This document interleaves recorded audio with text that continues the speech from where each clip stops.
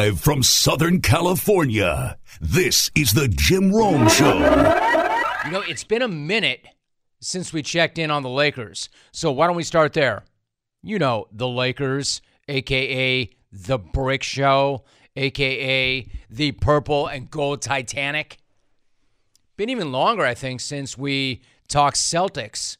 So why don't we fix that right now? Let's fix that wrong and make it a right. I can hit both of them at once. As far as the Celtics go, if you haven't been paying attention, they have been the best team in the association so far, despite the fact that they're on their third head coach in as many seasons. Now, it's still not exactly clear what went down with Ime Udoka. But what is entirely clear is they don't miss him. They have not missed a step because they've got interim coach Joe Mazzulla. In fact, it is early. It is soon. But I'm going to say they look every bit as good under Mazzulla as they did Udoka, and maybe even better.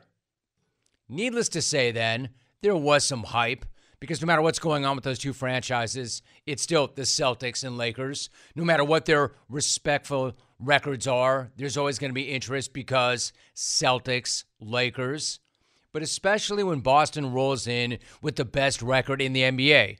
In other words, that actually was a really good opportunity for the Lakers to make a statement, to make a stand. I don't know, I don't want to have their entire season or even first half turn on a single moment or game, but maybe it could, right?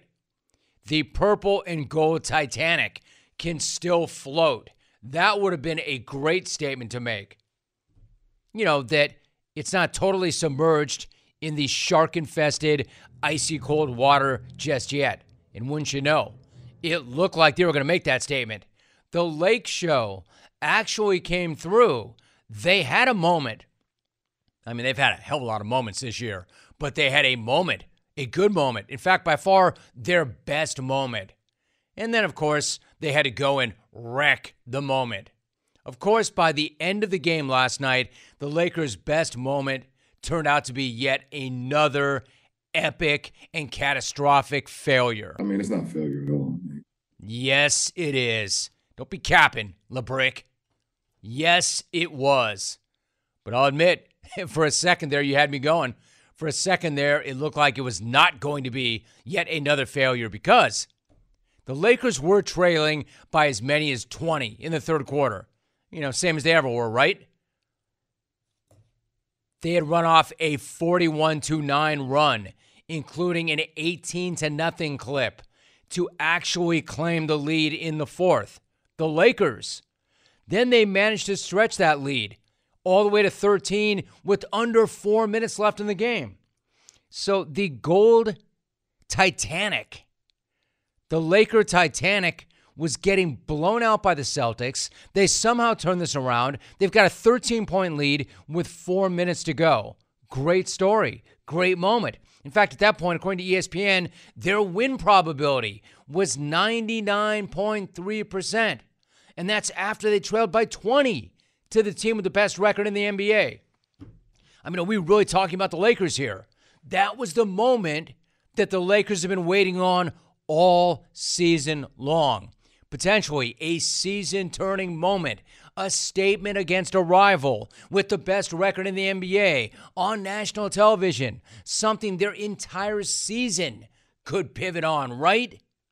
And a win probability rate of 99.3%. No way even the Lakers could F that up, right? Oh, yeah, that was a good moment, all right. One good moment, and then that one good moment passed. And then there were a bunch of bad moments where the Lakers remembered, oh yeah, we're the Brick Show. And then they blew it right back to Boston. Gagged it right up to Chowtown. Gagged it. The Celtics collapsed. Then the Lakers made it They bodied. The Lakers made it a double collapse after the Celtics initially collapsed. And somehow, some way, they found a way to come from ahead to choke away that game. I mean, they still had a 5-point lead in the final minute. Then LeBrick bricked. Anthony Bricks bricked back-to-back throws. And then Jason Tatum hit a devastating, clutch as hell, turnaround fadeaway J right in LeBrick's face. Tatum to the right, pulls up on LeBron. They're isolated, right side of the floor. Tatum spins on the baseline, turns, fades, got it! The Celtics have tied the game. They've come from 13 down in the final minutes. Celtics radio, they just gave LeBrick. I mean, yeah, that was a dagger. But maybe it wasn't, because it gave LeBrick a chance to head back up the floor and then brick the potential game winner. So then they go to overtime. And again, in OT, the Lakers blow it. They took a quick lead. They had a 4-point lead early on. Then Westbrook bricked. Braun bricked again. Westbrook bricked. Back-to-back threes. You know, that the Celtics were obviously inviting him. No, check that. Begging him to take, to which he obliged them. Then Anthony bricked up a three. And then Jaylen Brown stepped in and then stuck the dagger in. Jaylen moves straight away, takes the deep three. Got it! Get off my doggone toe, Lakers! Ugh. And while the entirety of the NBA said maybe the Celtics aren't all that, Jaylen Brown and Jason Tatum just made a monster statement. We are who we say we are. Yeah, I don't know that anybody was saying they weren't all that. They knew they were playing the choking Lakers. They were at the back end of back-to-backs, probably fatigued. And then they just flipped the switch and waited for the Lakers to do what the Lakers do. Meltdown, brick, and tank. So that's how the purple and gold Titanic turned their best moment of the season into just more of the same. The ship almost looked like it was going to float there for a second. And that everybody remembered that it was a ship that's built out of bricks. Meanwhile, the Lakers are what they are, and the Celtics are built out of grit. These dudes didn't just outlast the brick show in their house last night. They did it on the second night of a back-to-back, which came at the end of a 6-game road trip. They blew a 20-point lead. They fell behind by 13, and it didn't matter. One team in overtime definitely lost steam and faded and died right there on the floor. And it was the team with absolutely no excuse to do so, because it was not the team finishing off a road trip on a back-to-back. It was the freaking brick show. But, of course, LeBron was ready after the game to let us know that that was nothing near being a failure. We gave ourselves a chance to win. We didn't close it out. But loved our effort. I loved our tenacity in the second half, and put ourselves in a position to win a ball game. And playing against a very good team, but we weren't able to close it out. Man, how the mighty have fallen. Is that what it's come to? Dude, would you like a participation trophy with that? We gave ourselves a chance against a very good team. Wow, that means nothing. You love the effort. You love the tenacity in the second half. Yeah, but that ignores the zero effort and zero tenacity in the final minute and overtime. You know, when the game was decided. I know nothing is ever a failure to you, LeBron, but I hate to be the one to break it to you, LaFib. Last night was another epic failure. Last season was an epic failure. Space Jam 2 is an epic failure. And you managed to turn your one legitimately promising moment of the year so far into an epic failure. Props to the Celtics for digging in and grinding out a gritty win. Zero props to the Brick Show for more of exactly the same. Oh yeah, that right there. That is the best sound ever. That is the best sound ever. It's also a reminder that it's time to knock out that new business idea and to start with Shopify, the all-in-one commerce platform to start, run, and grow your business. Forget the off-season work. Shopify makes it simple to sell to anybody from anywhere. So whether you're selling warm-ups or wall hangers, it is time to start selling with Shopify and join the platform simplifying commerce for millions of businesses worldwide. And with Shopify, you will customize your online store to your brand, discover new customers, and build the relationships that create diehard fans. Shopify can help you with all of that. Shopify fields all the sales channels to grow a winning business, from an in-person POS system to an all-in-one e-commerce platform, even across social media platforms like TikTok, Facebook, and Instagram. And thanks to 24/7 support and free on-demand business courses, Shopify is on your team every step of the way. Find out for yourselves. Sign up right now for a free trial at shopify.com/Rome. ROME, all lowercase. Again, you want to go to shopify.com/Rome, ROME, and start selling online today. I don't know where I would be without them. Shopify.com/Rome. I mean, it is exhausting. It's exhausting. I've actually tried to ignore these guys for a while, but then I saw that, and I'm like, all right, they've played better of late. It is the Celtics. You know what? Why don't we check in and spend a minute on this? It's exhausting. The Lakers have me looking at the calendar and actually counting the days to Christmas break. I've never done that before. The Lakers have me doing that. It's actually more frustrating than anything else. And finally, I found somebody who understands and can emphasize with me, sympathize with me. And that is my guy, Charles Barkley. Charles, Chuck feels my pain. Sum this first half up for me. The Lakers stink. Y'all forcing us to show them all the time like they're going to be good. Y'all, is it Ernie? No, the NBA. Oh, okay. It's a conspiracy. And then we got all these clowns on television have to talk about them every day. Conspiracy? It's a conspiracy. Like, we have to talk about the Lakers. The Lakers are awful. We don't talk about no other 14 seed. Well, sorry, they're not a 14 seed. They're a 12 seed. We don't talk about, what's the 12 seed in the East? We don't ever talk about the Washington Wizards, do we? Ever. Do we ever mention the Washington Wizards, the great Bradley Beal? No, but for some reason, these morning talk shows and us, we have to show the Lakers all the time. The Lakers stink. Easy. Okay, I'm fine.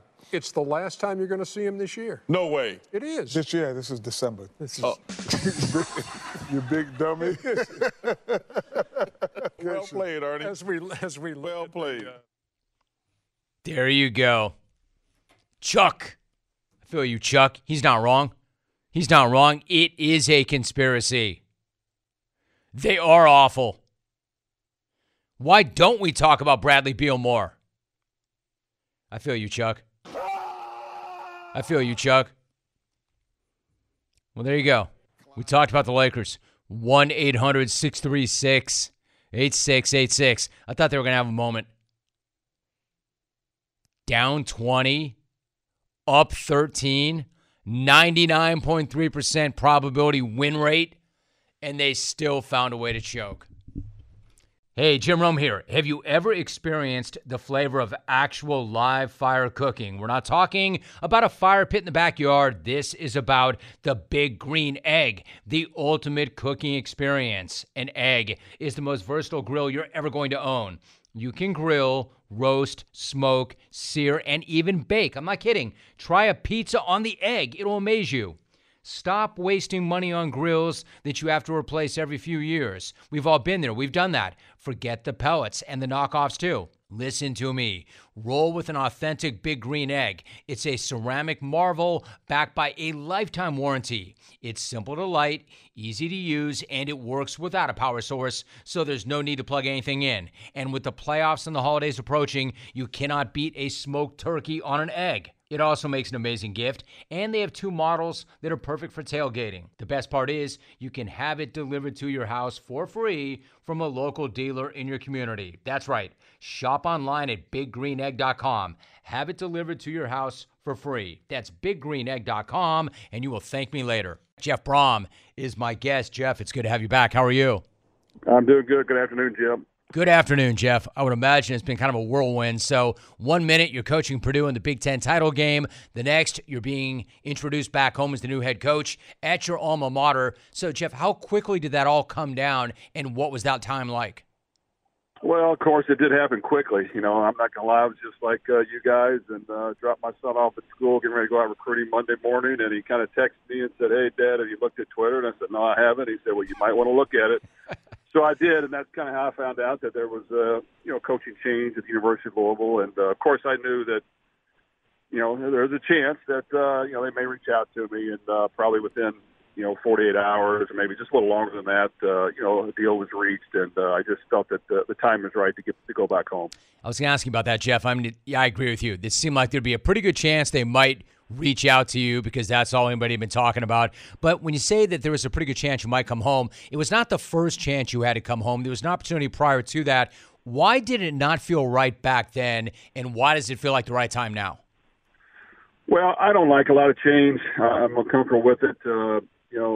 This business, that happens a lot. And in all honesty, I'd like to just stay somewhere as long as I can. And what happens is you build relationships with your players, you build relationships with your recruits and their families, and the worst part is you have to tell them that you're moving on and taking a different job. So, when it first happened 2 years ago, after 2 years at Purdue, I could not look in the mirror and think that was the right thing to do. It just felt like that hadn't given enough time, haven't helped these guys achieve their goals, haven't fulfilled some of the things we talked about.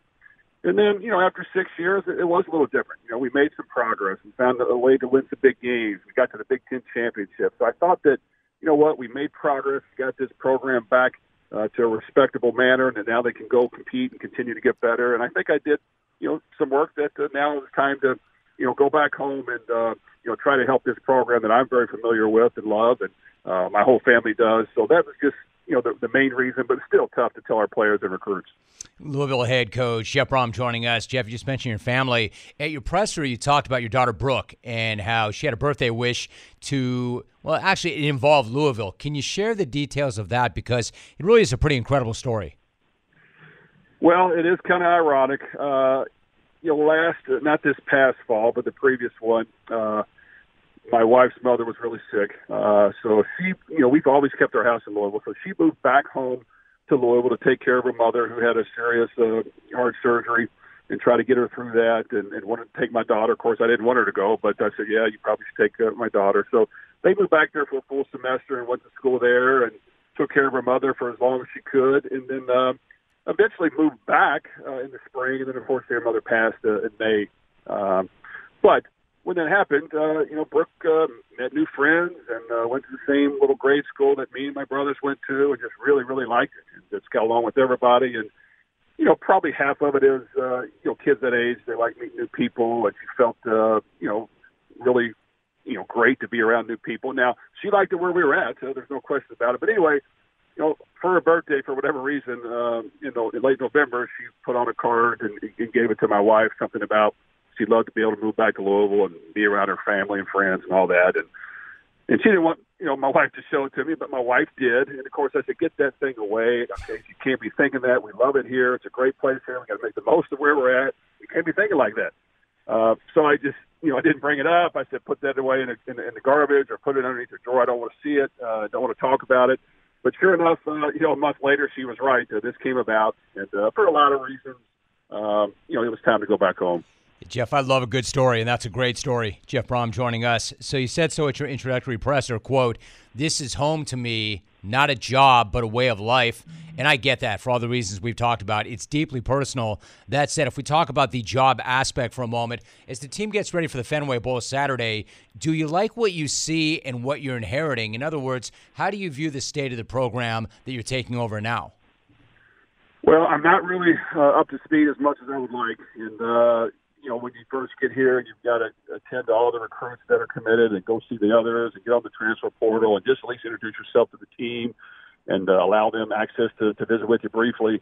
I'm not real familiar. I do know that they won some football games. I know they have some talent, some speed. They have a great setup with their stadium and their facilities. So, like everything, I think there's great potential. And, I think I'm going to be familiar with the landscape here. And, we've been able to find a way to win at Purdue and fight through things and try to develop players and make the most of our talent. So I think we have a decent formula, but we've got to put it together here and make sure we continue to recruit the best talent we can, which I think we have the access to do that, put it on the field and win football games. So in the end, our fans want to win. So I'm sure they're going to, love me now. But we need to win football games. So we've got to work hard and put our head down and make sure that we're doing everything we can to get better. Hey, Jeff, that phrase, we found a way to win at Purdue, that's so true. In fact, you led them to the Big Ten championship game. You were 17-9 the last 2 years. But the fact of the matter is, when you were thinking about that job, you talked to some people that you knew, you respected, and you said that 90% of them said, don't do it. Don't take that gig. That's a really hard gig. Why did you decide to take that on? Well, that was the response I got, and unfortunately, Purdue was not doing very well at the time and hadn't won very many games. And every time you talk to somebody, now that's going to be hard to recruit there, and they don't carry a lot of weight in the state of Indiana, which is your home state where you need to. And you know what? And I just heard that, and the more I thought about it, I had the opportunity to play for Coach Howard Schnellenberger, who's known for developing programs, whether it's University of Louisville, Miami, Florida Atlantic, all those places. And I said, you know what? I think it's easy to go somewhere that's always winning and continue that tradition. To me, it's going to take work to go somewhere and help build a program up. And I just was looking forward to the challenge. I like challenges. It's fulfilling to me when you're able to go somewhere and do something that people say you can't do. And I like to put in the work. So I just think that was a great opportunity to try to prove my worth. And I feel like we did make some progress. This is Jeff on our TV side on CBS Sports Network. We're showing a photo montage of Howard Schnellenberger. I'm so glad you brought him up. I can remember interviewing him and meeting him for the first time when I got my first TV opportunity on ESPN2 in the mid-'90s, the early 90s. And I remember him walking onto the set, and you could just feel this presence. Like, I thought the dude was larger than life. What was he like to play for and then work for? Well, you're exactly right. And he displayed that persona. And I just think he carried confidence. He carried swagger. He knew that he had accomplished a lot. He coached for Bear Bryant and won national championships at Alabama. He coached at the University of Kentucky. He went on his own and went to the Miami Dolphins and was the offensive coordinator for the undefeated team and won a Super Bowl, only undefeated team ever. So I think everywhere he went, he knew he had a formula and a plan to win. It was through hard work. It was through commitment. It was through dedication and discipline. And I just think his best quality is he got his players to always believe that they were better than they were. And he got them to believe that when they took the field, they could win the football game. And I just think that's the main thing I learned from him. And it was because of that persona and swagger and aura that he had. And I just really feel that, your players have to understand that, we're going to work hard or we're going to put in the time. But when it comes game day, if you don't feel like you're the best player on the team and the best team that's going to take the field, you have no chance to win. And he was the very, very best at doing that. Jeff Brom joining us. One last thought. I would be remiss if I didn't ask you about the passing of Mike Leach. What was your reaction to that news? And then how will you remember Mike? Well, extremely sad. I was in California recruiting. You hear something like that, and you hope that he's okay because there weren't many details given out. And as you ask questions around, it didn't, seem very good. So, it's very sad. Our prayers are with Mike and his entire family. I think, as everyone knows, you couldn't have a better personality. I mean, this guy did it his way.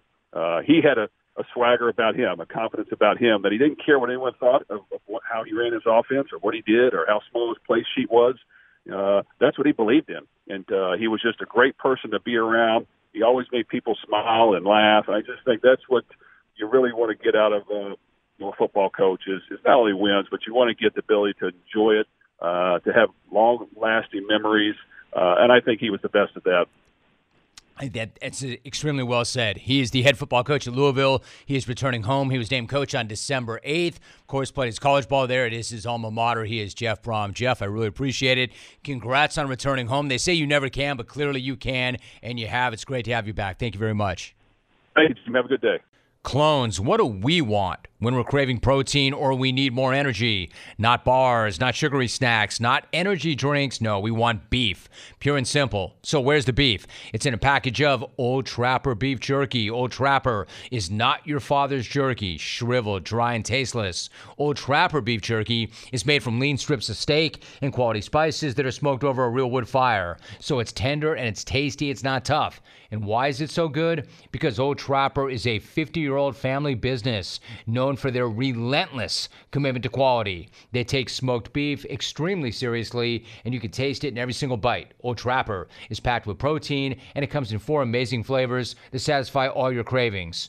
Quality smoked meat at its finest that goes with you wherever you go, to the game, to the gym, to the beach. Look for Old Trapper in the Clearview bag. That way you can see the quality you're buying. Look for it in major retail stores near you. If you don't see it, ask for it by name because no other jerky compares. Old Trapper, what's your beef? Dennis Dodd. Dennis, it's great to have you back. How are you, Dennis? Jim, I am great. And keeping with the theme, I hit up the Javier's, the Aria in Vegas last week. How did that go? It was great. The shrimp enchiladas never disappoint. They were great. Glad to hear that. All right, then. So, Dennis, I wanted to have you on to talk about Mike Leach because you knew him well. First things first, what was your reaction when you heard of his sudden passing? Well, we had, a day maybe to prepare for it. So it landed, a little bit of an expectation. But when you saw Sunday the school release that statement that he'd had a significant health emergency, he was being airlifted, it was a shock. A guy who lived and coached so broadly and so brightly in the space of 48 hours from notice he was gone it was a shock. So, Dennis, take me back. When did you first meet him, and what do you remember about that encounter? Well, we first met, I had criticized him in print or online about the lack of his quarterbacks, all these, these great 5,000-yard quarterbacks, none of them gone to the NFL. It shows how much I know. Lincoln Riley and Cliff Kingsbury and Graham Harrell have done, pretty well for themselves. But what started out as him calling me, the call ended with, okay, we came to an agreement, a relationship. And I thought to myself, this guy's not so bad. And the best story I can tell is in 2012, his first year at Washington State, he sort of invited me down. He had just moved to Key West with his wife Sharon, and he kind of invited me down. Hey, you want to come down, spend some time together? Okay, great. Go down, have lunch about 2:30 in the afternoon, and what proceeds to happen in the next 8 hours is something I still think about. He took me on about a 5-mile, 8-hour walking tour of Key West. Nothing to do with football, all about historical sites, Hemingway's house. We went into a couple of establishments. They already had the Washington State helmet up there. And it was so dizzying that at the end of the night, I got back into my room at midnight and just said to myself, what just happened? Because I think I learned everything there is to know about this guy, if there is. But I don't know if I had anything there for football. The story turned out to be great. It just wasn't much on football, which is kind of the best thing you can say about Mike Leach. Dennis Dodd's joining us. It's an amazing story. Like, having spent that amount of time, and I would imagine, Dennis, if you went on a walking tour like that and it covered 5 miles, you probably hit a watering hole or 2 or 5. So I'm not sure what you remember exactly about that. But having spent that kind of time with him, did you get any kind of sense then of what it might have been like to play for Mike Leach? Yeah, because he was not a perfect person. We know about the situation at Texas Tech. It's Craig James' son, allegedly locking him in a dark room. He was eventually vindicated, but fired at Texas Tech. He said some things about players, and he's not happy about their effort, but he's also wonderfully engaging. And his players, to a T, rave about that, how fun it was to play for him. I don't know if you saw there was a post by Will Rogers, the Mississippi State quarterback. He said he was enriched for life by playing for Mike Leach. I think it was just fun at the end of the day because you knew offensively it was fun. They're going to try to outscore people. Those defenses at Tech weren't great. His defenses weren't great, but they were. The entire approach was innovative, and I jotted down a list of names. Jim, if there's a Mount Rushmore of innovators in college football, I think Mike Leach deserves to be on this list. Guys such as Don Farrow, who invented the split tee, Dave Nelson, the Delaware wing tee, Newt Rockne, who didn't invent the forward pass but perfected it at Notre Dame, modern times, Urban Meyer, who took the zone read spread to another level with Alex Smith and Tim Tebow, Bill Walsh in the West Coast. I think Mike Leach goes up there because of what he added to the game as an innovator with nothing else. Receivers lining up 3 feet from the sideline, guard splits between the offensive linemen. It took 15 years for defense to quote-unquote catch up. I don't know if they have yet. Dennis Dodd joining us. Dennis, I agree with you. There's no doubt. I mean, are there really any programs anywhere that don't use at least some form of his concepts? That's the thing. I think I wrote it in the piece again. I said it time after time, except for the service academies. Teams might not even know it, but they're using pieces of the air raid all across college football. And now, in the last 5 to 10 years, obviously pro football, where you see some of his quarterbacks with his legacy drafted, a Kyler Murray, a Tua with the Dolphins. Those guys would have never played in the NFL years ago. Now they're the cutting edge. +1 run-pass quarterbacks who can take you apart with their arms and their legs. So, I think that there's 131 FBS schools minus 3 academies. That's about 128 schools that have Mike Leach to thank today for some of the stuff they run. Dennis Dodd joining us for a few more moments. Dennis, I would ask you, how is it that this guy not only won, but won big in places where you're not supposed to win big? But you and I have talked about his approach, his innovation, his philosophy, so it's understandable. Let me ask you this, though. You think about where he went. He went to places like Lubbock and Pullman and Starkville. Outposts is kind of a word that might not have the best connotation, but these are out-of-the-way places, yet he loved places like that. Why is that? He was attracted to the small, out-of-the-way places. Lubbock isn't small. Lubbock's about 300,000 people, I think. But again, about as out-of-the-way as you can get in West Texas. And they all shared a similar trait. They needed football rehab. And I think he just enjoyed the challenge. Obviously, he spent 10 years at Texas Tech, got fired, reemerged 3 years later at Washington State, got them to an 11-win season. In his 3rd year at Mississippi State in the SEC, he stated at the time, that's why I left Washington State. I wanted to go to the best conference and challenge myself. They were 8-4 this year, Jim, in his 3rd year. The most wins they've had since Dan Mullen left in 15 when they went 9-4. So they were about to turn the corner, and that's the challenge he liked. He had a great, I remember talking to him on his way to work at Washington State once, and he was walking. He would catch up on office stuff, call media, and I'm talking to him on the phone, and I hear this voice in the background go, "Hey, are you the coach?" And he'd go, "Yeah, I am." And he starts talking to the guy while he's talking to me, having a separate conversation. But that's why he liked the small town thing. He didn't like, he didn't like the limelight. He wasn't one of those guys who seeked it. People asked him questions, he gave good answers, but he liked to be that guy who could walk to work and innovate. Yeah, let's be clear about that walk to work, though. That was not like he lived a block or 2 away from campus. How long was that walk? I think it was about 3.5 miles, from what I remember. And, that's about twice the size of Pullman. He must have lived outside a little bit. I don't know exactly where he lived. But you can figure out how long does it take anybody to walk 3.5 miles. That's quite a stretch. And for him, as a football coach, you guys are all wired differently, not to do it in 10 minutes or whatever in a car and stretch it out that long tells you something about the guy. Let's circle back before you go. When he initially made that phone call to you, and he took exception to the fact that you made the point that, these quarterbacks are putting up these astronomical numbers, but they're not playing in the NFL, and then he called you up, what was the tone? Like, was he just wanting to discuss this with you, or was he angry? No, he was angry, but it was measured. He was explaining himself. I think he was expecting, sort of this shouting match fight over, something I'd written. And we just talked about ball. And I think that's what he wanted to do. He just wanted to explain it. He thought I'd taken a cheap shot. I think it was easy back then to say, hey, this is a system offense, these are system quarterbacks, when people like me didn't know any better. When he was innovating the game, he'd already been at Valdosta, at Iowa Wesleyan, at Kentucky. Bob Stoops hired him as his first offensive coordinator at Oklahoma in '99 because he had trouble defending Kentucky.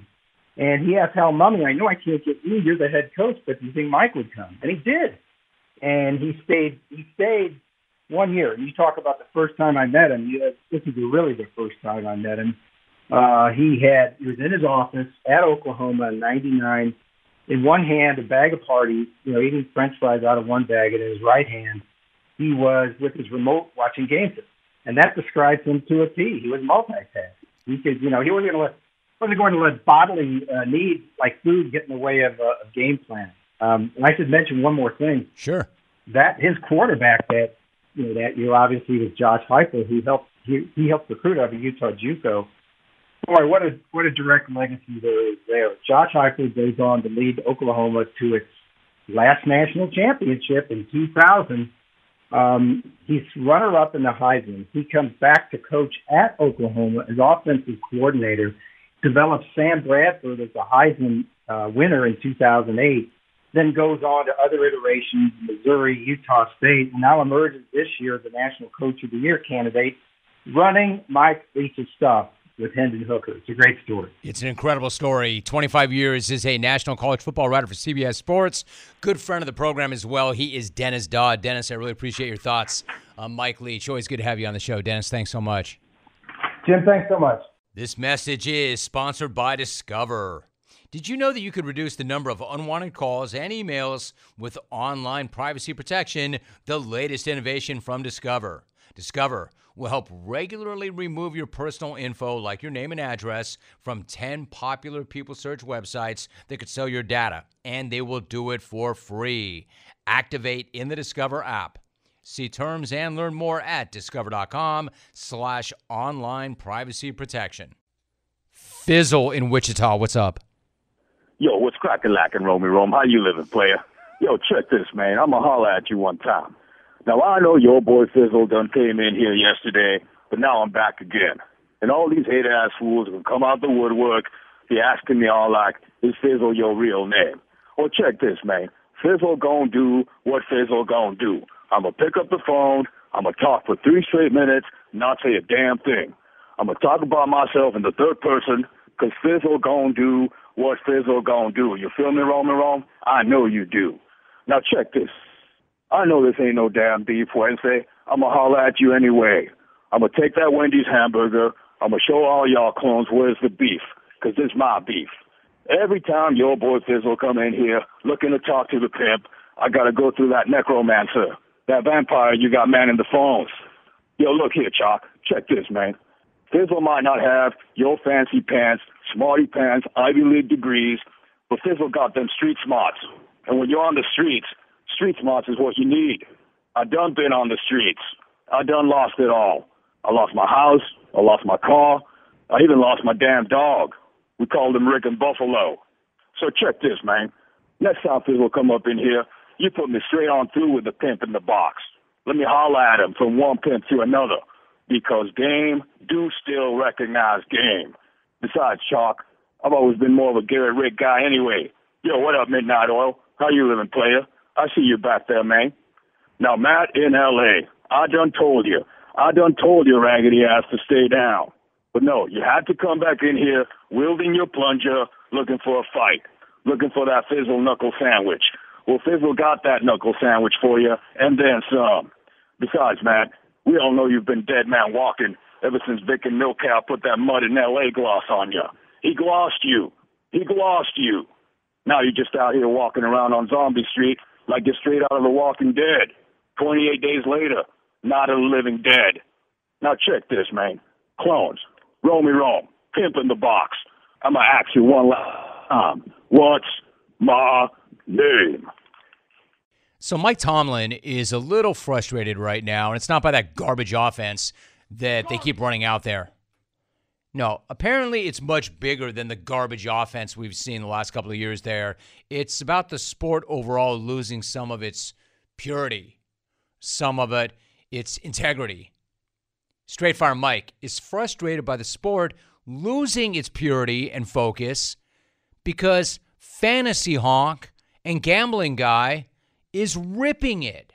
That's right, Gambling Guy and Fantasy Honk, you're to blame. According to Mike, get this, Steelers safety Minkah Fitzpatrick, great player, caught some flack from fantasy honk and gambling guy after picking a pass late against the Falcons and running it out of bounds instead of trying to house it at the end of their Week 13 win. Obviously, fantasy and gambling honks needed the extra score. They don't want to see that. They don't want to see guys sliding at the 1 yard line so as not to pile on the opposition. They don't want to see a guy being, quote, situationally aware and stepping out of bounds. They want their points. They want their money. And frankly, it's pissing Mike Tomlin off. Man, it is ridiculous that we're talking about something other than winning, whether or not you had the Steelers defense and the fantasy points that you lost, or the gambling aspects of overs and unders. I just, on a personal note, I'm saddened often by the distractions that could become part of viewing and enjoying men competing at the highest level in the game that we all love, by fantasy teams and over and underline. It's unfortunate at times, really. That guy displayed great situational awareness and playmaking and selflessness in that play, and he should be championed for that as opposed to questioned in some of the ways that I hear him being questioned, unfortunately. Dude, are you for real? I mean, seriously, Mike, much respect to you, dude. You're a hell of a coach. You are a hell of a coach and a great leader, but are you for real with that? Or are you just trolling us? You don't really mean that, do you?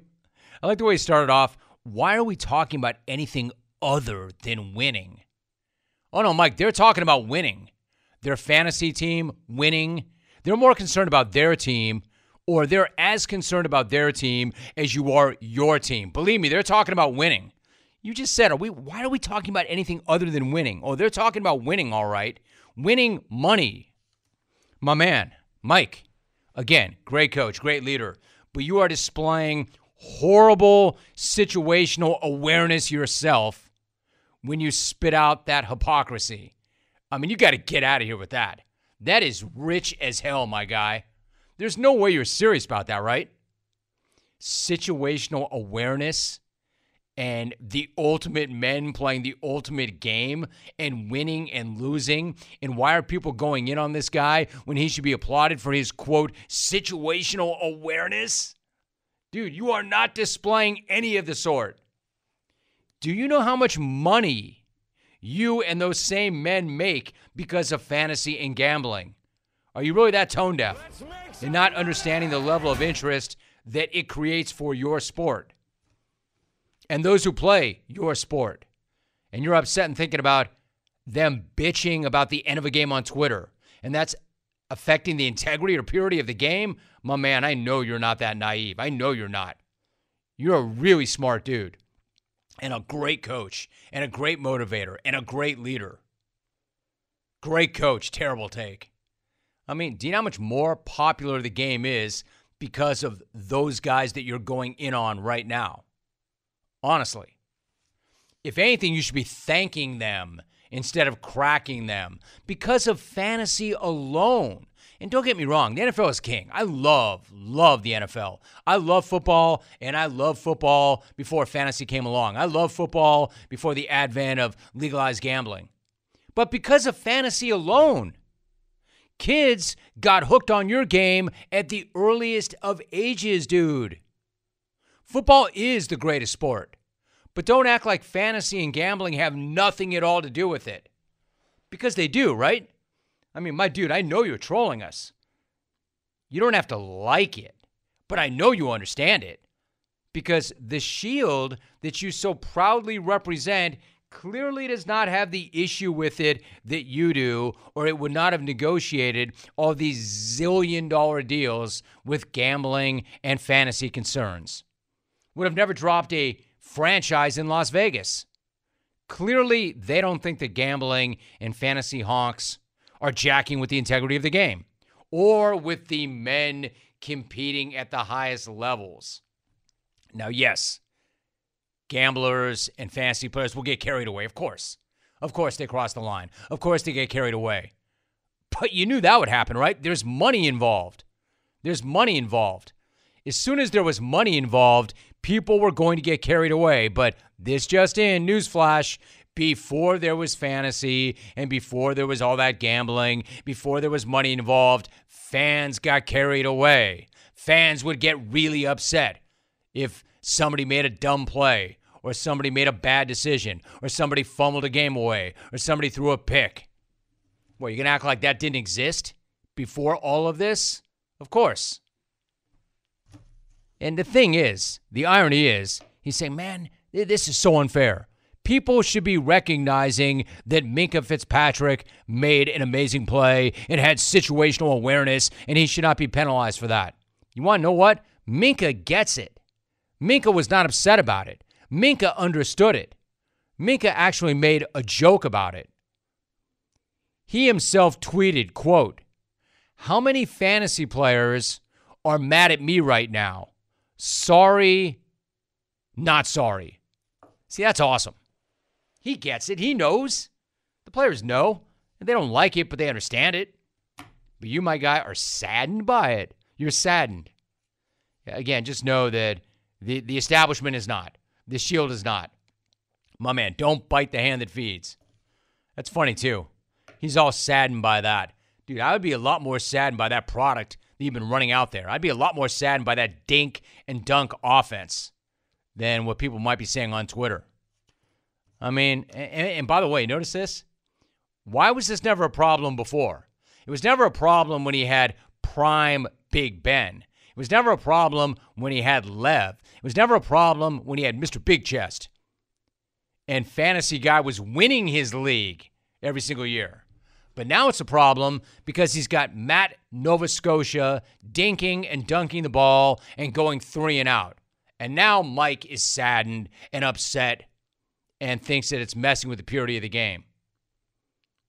My man, it could be worse. It could be worse. Because most fantasy owners have dropped your offensive players a long time ago because of their lack of production. So the backlash or the viral reaction is not nearly as bad as it once was. You want to know who's sad, my guy? You want to know who's sad? Your fan base. Your fan base, which is paying good money to see your 5-8 team hit the field with that horrible dink and dunk offense. Now, that's something to be sad about. Like I said, good coach. Good coach. Horrible take. No, I mean, great coach. Great coach. Worst take. You're going to push back on gambling and fantasy now? I'm saddened often. Dude, I'm not even saying B, billions. I'm talking Z, zillions of dollars. I don't think any of the owners are sad about this. I don't think the commissioner is sad about this. And don't act like it doesn't create interest in the game. It does. It does. Like I said, there's a whole generation of young people who came up on that league because of fantasy. Good night, night.